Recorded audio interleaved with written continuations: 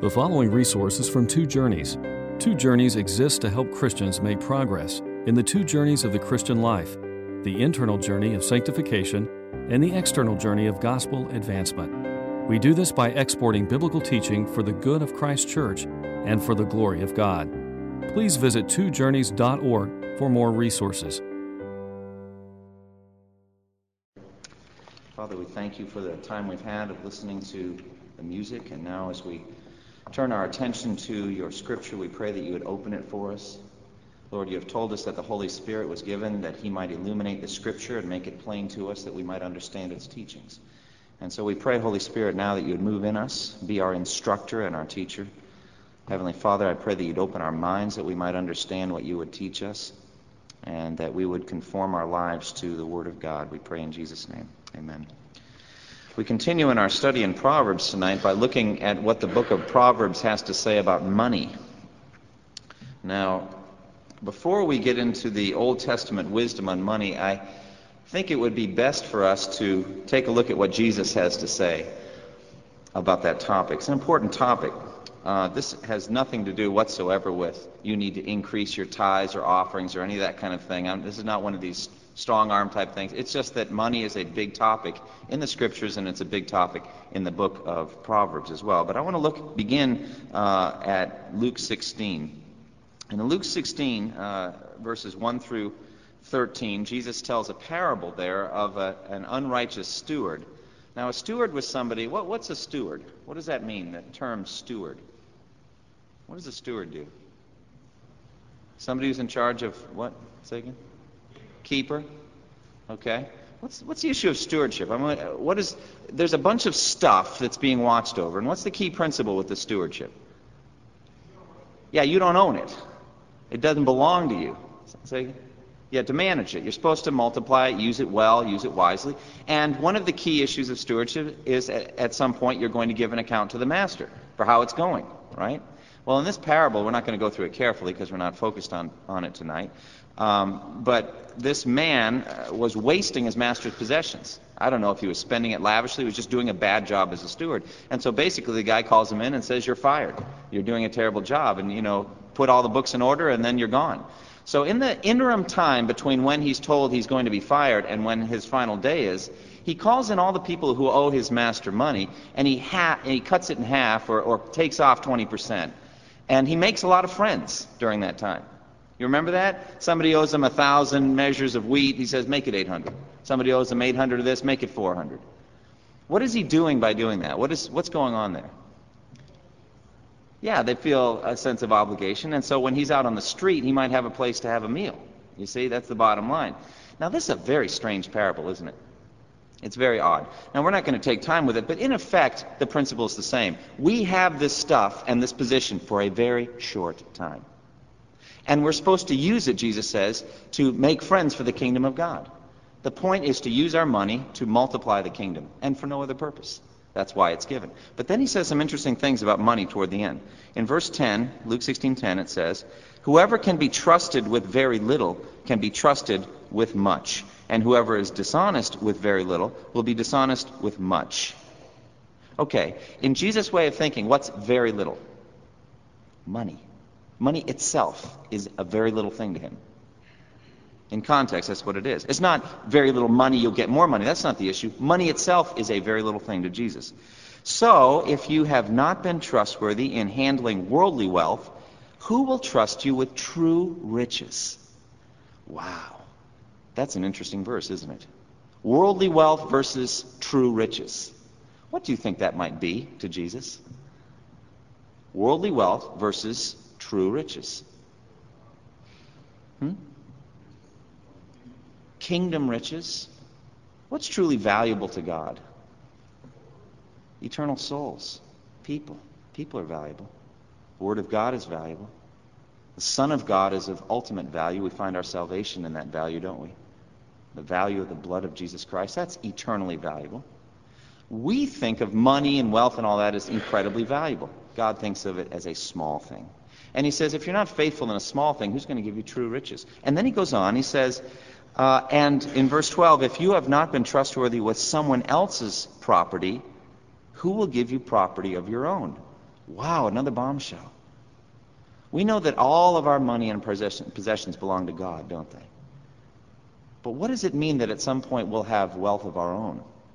I don't know. Maybe that's a new heaven and new earth reality. Just speculate on that. But the point is the perspective Jesus gives us. Money is to be used for the kingdom of God, and it's not truly, ultimately valuable.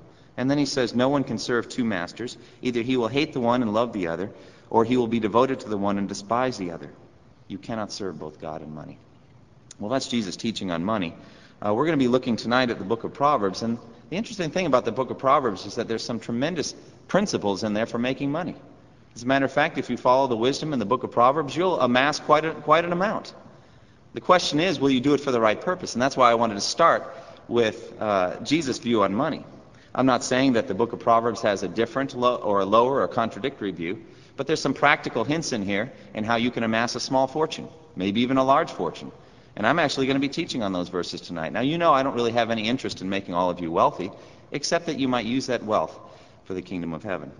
What I've done is I've gone through the book of Proverbs, and I've looked at various proverbs on the issue of money, wealth, income, inheritance, etc.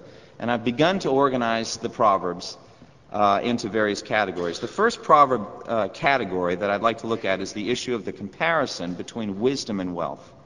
Between wisdom and wealth. So start at chapter 3, verse 13 through 17.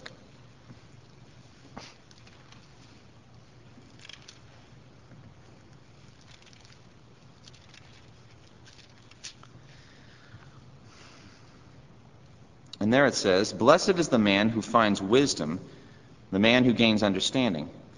For she is more profitable than silver and yields better returns than gold. She is more precious than rubies. Nothing you desire can compare with her. Long life is in her right hand, and in her left hand are riches and honor. Her ways are pleasant ways, and all her paths are peace." So there, it's clearly teaching that wisdom of God, is better than any material possession. Better than rubies, better than diamonds, better than gold or silver. It yields better return. It gives you a long life. It gives you fruitfulness and blessings, and nothing compares with it. Now in chapter 8, verse 1 through 4, and 10 through 11, 17 through 20. "Does not wisdom call out? Does not understanding raise her voice? On the heights along the way, where the paths meet, she takes her stand. And beside the gates leading into the city, at the entrances, she cries aloud. To you, O men, I call out. I raise my voice to all mankind." Skip down to verse 10. "Choose my instruction instead of silver, and knowledge rather than choice gold." Verse 11, "For wisdom is more precious than rubies, and nothing you desire can compare with her." And then down to verse 17 and following. This is again wisdom speaking. "I love those who love me, and those who seek me find me. With me are riches and honor, enduring wealth and prosperity. My fruit is better than fine gold. What I yield surpasses choice silver. I walk in the way of righteousness, along the paths of justice, bestowing wealth on those who love me, and making their treasuries full." Now, I think it's easy to understand why Solomon, who is the richest person in all the earth, would say this. You remember the story of Solomon. The Lord appeared to him in a dream and asked him what he would like, what he could give him. And Solomon, in a moment of humility, said, "You've set me over this people, and I don't have the wisdom necessary to do the job.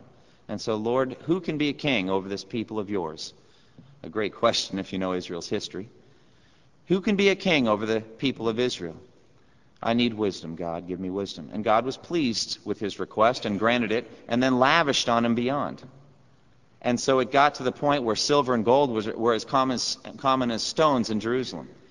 And so I guess in a very crass materialistic sense, wisdom was the portal through which his entire wealth came. And so he can say this in a very materialistic way. Through wisdom, I got lots and lots of loot. But I think there's a deeper spiritual essence here, isn't there? The true riches that we talked about in Luke 16, the ultimate wealth is God himself. Isn't that the case? Remember in Genesis 15, where God spoke to Abraham and said, "Fear not, Abram, I am your shield and your very great reward." I am your reward. I am your reward. I'm what you get. And so I would say to you, Christian, don't focus on the streets of gold. Who cares? As long as God is there. And the gold's just there to reflect His glory. The issue is not that in heaven you'll have all kinds of gold and silver and a mansion and all that. None of that matters. What matters is that you'll have God Himself. This is the true wealth. And the fear of the Lord is the beginning of wisdom, is it not? It is a spiritual relationship through which all this wealth comes. Now, why is wealth not important ultimately? Look at 11:4, Proverbs 11:4.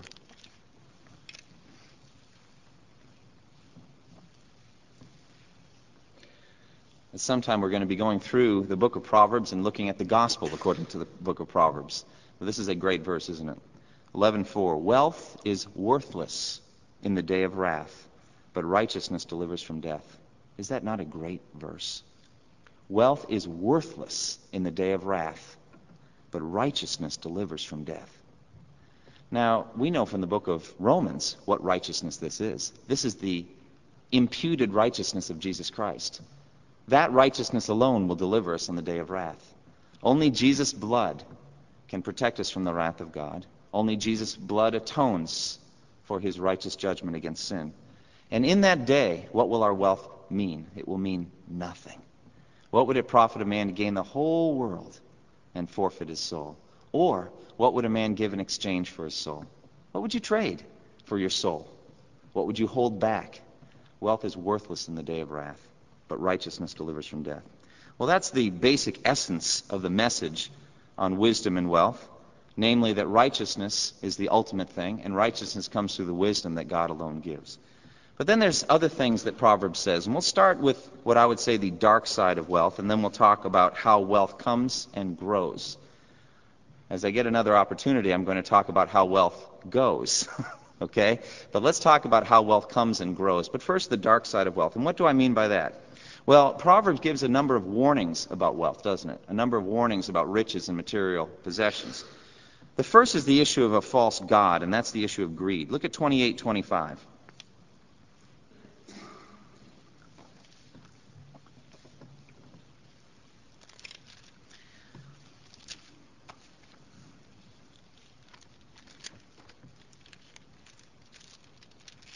(28:25) says, "A greedy man stirs up dissension, but he who trusts in the Lord will prosper."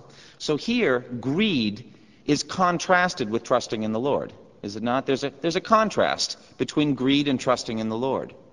Now, how is that? Well, in the New Testament, in the book of Colossians and also Ephesians, it calls greed idolatry. Isn't that interesting? Greed is idolatry. And Jesus said in Luke 16, you've got to choose between God and mammon or material possession. You have to make a choice. One or the other will be your God. And so the initial dark side of material wealth and possession is that it can become your God. It becomes an idol. It becomes the thing you worship, the thing you live for, the thing you're passionate over. A greedy man stirs up dissension, but he who trusts in the Lord will prosper. Also in 15:27 it says, a greedy man brings trouble to his family, but he who hates bribes will live. So if you have this idolatrous, this materialistic way of looking at the world, you will bring trouble to your family. Well, there's a lot of ways that comes. You could become a workaholic, for example. You could be living constantly for material possession. You're never around to see your kids grow up, let's say, if you've got children that are growing in your home. That's one way you could bring trouble to your family. You could compromise your principles, and thereby you lose your ability to teach your children morally, right and wrong. And all of this because mammon or material possessions, that's your God. So a false god is the first issue of the dark side of wealth. The second is a false refuge. Look at 10:15.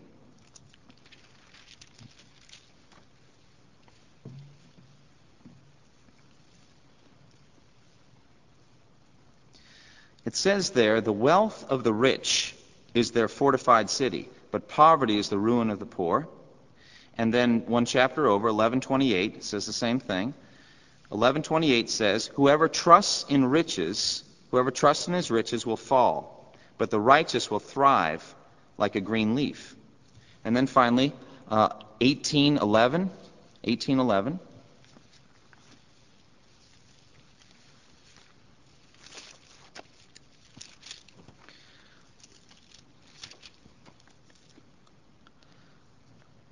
18:11 says, "The wealth of the rich is their fortified city. They imagine it an unscalable wall." Very interesting. They imagine their wealth an unscalable wall. It's their protection against a rainy day. But if you go back one verse, 18:10, it says, "The name of the Lord is a strong tower. The righteous run to it and are safe." Do you see the contrast there? If you look at verse 10 and verse 11, now usually you don't need to do context with Proverbs. Verse 8 of whatever chapter does not necessarily relate to verse 9. So you can really pick and choose and draw together scriptures in this way. But sometimes verses come close together and they run 3 or 4 in a row on a certain theme. And I think that it's interesting that 18:10 and 18:11 are side by side. 18:10 says, "The name of the Lord is a strong tower. The righteous run to it and are safe. The wealth of the rich is their fortified city. They imagine it an unscalable wall." What is the contrast? What's being compared here? Say again? Yeah, God and money. In what sense? God as what? Protector, a refuge. When you think of danger, does your mind go to God or does it go to your bank account? When you think of trouble that might come to you, do you go to God and to His name and to His provision and His promises, or do you go to the things that you've stored up by the strength of your own hand and your skill? And so, a dark side of material benefit is that it can become a false refuge. Third, a false life focus. Look at 23, 4 and 5.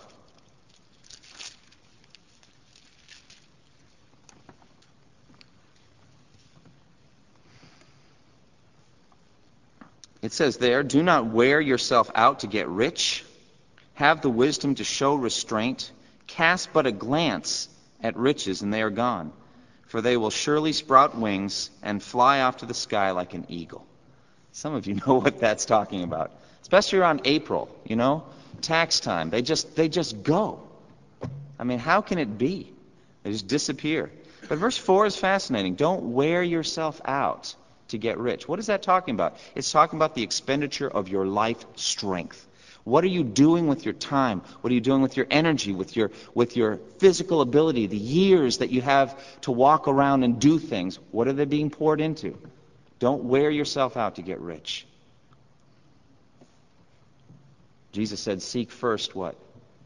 The kingdom of God and His righteousness." That's what you should be seeking. Wear yourself out for that. Wear yourself out for the kingdom. But don't wear yourself out to get rich. A false life focus. Also, false friends. Look at 14:20.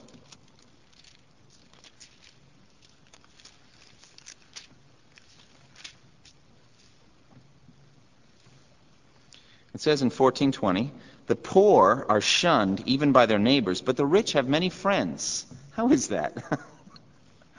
And if, perchance, the rich person should become a poor person, what will happen to his friends?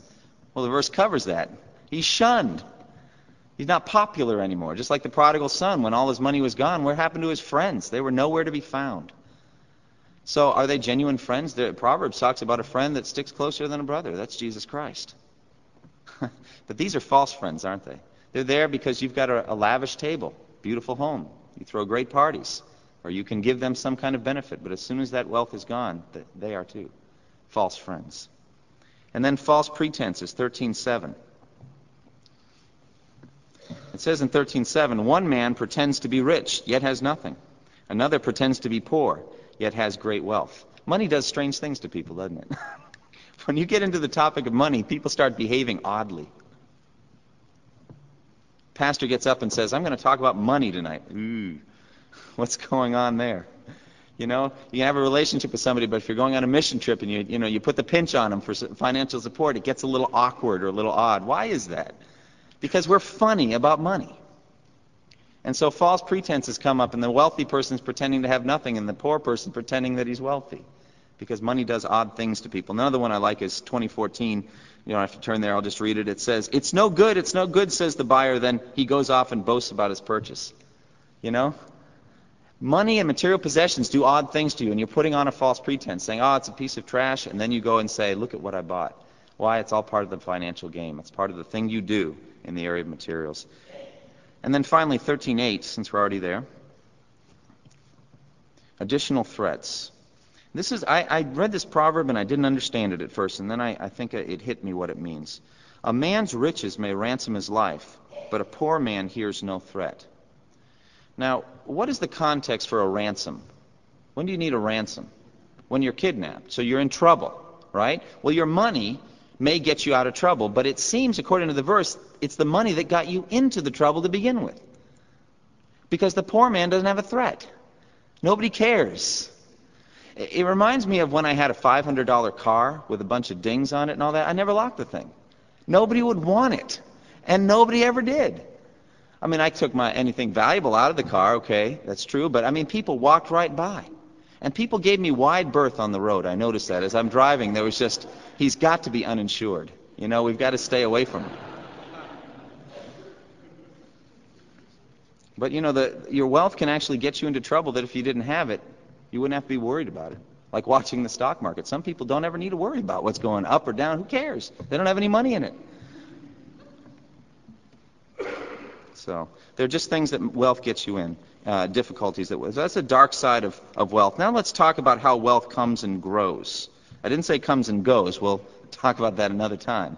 But how does wealth come to begin with? Where does it come from? Well, the first principle in the book of Proverbs is that you must put God first. Look at chapter 3, verse 9 and 10.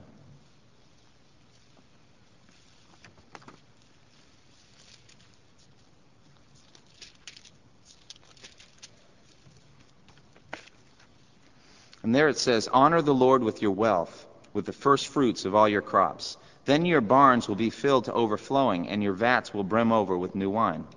Now, these kind of concepts are the seedbed for the so-called health and wealth gospel. In other words, if you give X amount, you'll receive back tenfold. Have you ever heard these TV preachers that talk like that? But yet there is something in the book of Proverbs, and it's a regular theme, that if you honor God first, He'll take care of you. He'll even take care of you in a lavish way. Now, not everybody's going to be wealthy, that's true. God causes some people to be wealthier than others, and I think we're all going to be held accountable, no question about it, for the things that He's given us. But yet there's a principle, put God first with your wealth. Then 15:16. These are all perspective verses, having the proper perspective on the issue of wealth. 15:16 says, "Better a little with the fear of the Lord than great wealth with turmoil." Do you think that there's a great deal of turmoil in the lifestyles of the rich and famous? Have you ever noticed that? I mean, those that are in the upper, you're always hearing about the difficulties that they go through. And the strife and the conflict and the trouble. You'll hear stories about people that win the lottery, and then they said, before that happened, my life was peaceful. But after that, all kinds of terrible things happened to me. People I'd never heard of wanted money. Relatives came out of the woodwork. I had second and third cousins I didn't even know I had. You know, I would rather have had the simple, peaceful life I had before. Wealth brings with it some distress. But the issue here is not that. The issue is putting God first. Read it again. Better a little with the fear of the Lord than great wealth with turmoil. It is possible to depart from the fear of the Lord to grab for wealth. And when you've done that, you've also included turmoil, difficulty, strife, conflict, conviction from the Holy Spirit, all kinds of trouble. Better a little with the fear of the Lord. Then 16:8 says a similar thing. Better a little with righteousness than much gain with injustice. And then 22:4. Humility and the fear of the Lord bring wealth and honor and life. Now, that is true. I think, though, I would ask you to think first and foremost spiritually. We are going to be given true riches. We're going to be given the earth. The meek will inherit the earth. We're going to be given all things. Paul says to the Corinthians, all things are yours already. Already they're yours. Now, you don't enjoy them now in the way you will in the new heaven and the new earth, but they're all yours. But I think it's also true in this world. Humility and the fear of the Lord, God honors it with wealth and honor and life, and then expects you to use it for His kingdom. So the first and foremost principle is putting God first. Secondly, wealth comes by the blessing of God, by grace. Look at 10:22. It says there, the blessing of the Lord brings wealth, and He adds no trouble to it. There is a wealth that comes with trouble and turmoil. We just discussed that. You departed the fear of the Lord and grabbed for the wealth. But there is a wealth that he can give you, and he adds no trouble to it. Holds you accountable for it, but he adds no trouble to it. Thirdly, live a righteous life. Look at 13:21. Misfortune pursues the sinner, but prosperity is the reward of the righteous. Now, again, as I read these verses, you get uncomfortable. This is health and wealth. No, but there are principles here. If you live your life in a righteous sort of way, it's going to arrange your life in such a way that you can receive blessings and benefits from God. I see each one of us as basically open pipes and conduits of blessings from God to others. If there's a blockage, there's a problem, isn't there? You're accumulating for yourself. God has no interest in that. But if you are a righteous person and you are given the gift, let's say you have a spiritual gift of giving, you're going to see money flowing through your house and through you being channeled to others. And that's exactly the way it should be. That's what money is for. You know, it's funny, until you go overseas, you just don't realize how wealthy Americans are. You just don't realize how much we have. Because we always tend to compare ourselves to somebody maybe a little higher on the economic scale. You ought to go overseas. Isn't that right, Bob? Go to Haiti and spend some time worshiping with the brothers and sisters there, and you'll see some things. We are wealthy. And I'm not saying that we're boastful. I'm just saying we are wealthy and we're accountable for it already. It's already happened. And we need to answer to God for it. He's going to call us to account for what we've done. 15:6 it says, "The house of the righteous contains great treasure, but the income of the wicked brings them trouble." 21:21, "He who pursues righteousness and love finds life, prosperity, and honor." So as you pursue righteousness and pursue the love of God, I think you're going to find other things as well. Seek first his kingdom and his righteousness, and all these things get added to you. And in some cases, superabundant material possessions get added, but not that you keep them for yourself. Like the Apostle Paul said, we will be content with basic necessities in order that we may serve the kingdom of God. But some of you are blessed lavishly. Use it for missions. Use it for missions. I often think, if you have this money here now, you can send it on ahead, and you'll see it again at Judgment Day if you use it for missions. You use it by faith. You can transform it. This currency, the green stuff with the American president, it's not accepted in heaven. It's like a traveler. They don't recognize it. You've got to convert it into a different form of currency. Deeds done in righteousness by faith. That's accepted on Judgment Day. You can convert your money. So convert it by giving it away for the purposes of God. Fourth principle is work diligently and skillfully. You could say that's a no-brainer. Well, look at 10:4. 10:4 says, "Lazy hands make a man poor, but diligent hands bring wealth." Be a hard worker. Don't be lazy. You know, even I'm speaking to children now. At this young age, you can get habits of either diligence or laziness. Work diligently. Be a hard worker. Lazy hands make a man poor, but diligent hands bring wealth. 12:11 says, "He who works his land will have abundant food, but he who chases fantasies lacks judgment." That's a great verse. I'm not saying that this verse should be used to close off the entrepreneurial spirit, but if you have a good job, think twice before leaving it, I guess would be, one of the things. It could be that God's leading you to start out on your own and start a new business. That's great. But basically, God gives you a field to work. Work it faithfully. Work it faithfully. 12:14, just a few verses later, it says, "From the fruit of his lips a man is filled with good things, as surely as the work of his hands rewards him." 14:23 says, "All hard work brings profit, but mere talk leads only to poverty." I remember when I was overseas in Kenya, I was building a water tower out of concrete, and I was pushing a wheelbarrow full of concrete up a hill. And these girls, it was a girls' school, were lining the road and laughing at us as we pushed these, wheelbarrows. And I'd been reading Proverbs this morning, and that proverb popped in my mind. All hard work leads to profit, but mere talk to poverty. We're working hard here, and at the end, guess what you'll have? You'll have a water tower, so that when the rains come, you'll have something to drink. But there's an abiding principle there, isn't there? Diligence and hard work leads to profit. The fifth principle is be generous. Be generous. Look at 22:9.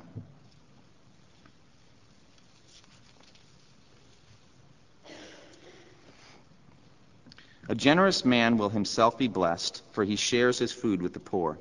Now, we're going to, I think, God willing, spend an entire time on issues of the rich and the poor. That's a big theme, the issue of justice in the book of Proverbs. But also 11:24 through 26. One man gives freely, yet gains even more. Another withholds unduly, but comes to poverty. Verse 25, a generous man will prosper. He who refreshes others will himself be refreshed. Verse 26, people curse the man who hoards grain, but blessings crown him who is willing to sell. Those three verses taken together are my philosophy on the way we should be with our finances. If we're open, if we're a clear pipe and water is flowing through us, blessing those that God leads us to bless, He'll give us more, and it'll keep running and running. And you can store up treasure in heaven. You'll be giving the money away, but converting it into heavenly currency, and you'll see it again on Judgment Day. Be generous and give. Now, we've only gotten through a certain number of those principles. We'll get to some more, God willing, next time. They are, have wealthy parents. I'm not joking. It's in here. If you have wealthy parents, it's a leg up. Store up wealth little by little. Have good friends, a good field, good equipment, and be a good steward of them. Those things lead to material benefits as well. God willing, we'll talk about those next time. Why don't we close in prayer? Father, we thank you for the wisdom of this book, and we praise you for it. We thank you for the attitude about money that you've given us here. Father, we desire to use the wealth you've given us to build the kingdom of heaven. Father, I pray that we would be generous, that we would be lavish, that we would give in faith. Father, that we'd give for missions, for the reaching out of the gospel. Father, I pray that we'd give to the needy. I pray that we'd be generous with our money. Father, we thank you that you have given it to us. We know that we're accountable for it. We pray that you would give us also a Spirit, the Holy Spirit, that we might use it in the way you have in mind. And now, Father, as we close our day of worship in this house, we thank you for the music that we've experienced. We thank you for the handbells, for each person and all the hours of labor that they put in, Father, and then desired to share it with us tonight. We thank you for them. We pray that you bless each one of them for that. And now as we go into our work week and into our time, Lord, away from the house of God, be with us, Lord. Help us to walk in the power of your Spirit. We thank you for all these blessings given to us in Jesus' name, and it's in his name we pray. Amen. Good night. Thank you for listening to this resource from twojourneys.org. Feel free to use and share this content to spread the knowledge of God and build his kingdom. Only we ask that you do so for non-commercial purposes and in accordance with the copyright policy found at twojourneys.org. Two Journeys exists to help Christians make progress in the two journeys of the Christian life, the internal journey of sanctification and the external journey of gospel advancement. We do this by exporting biblical teaching for the good of Christ's church and for the glory of God.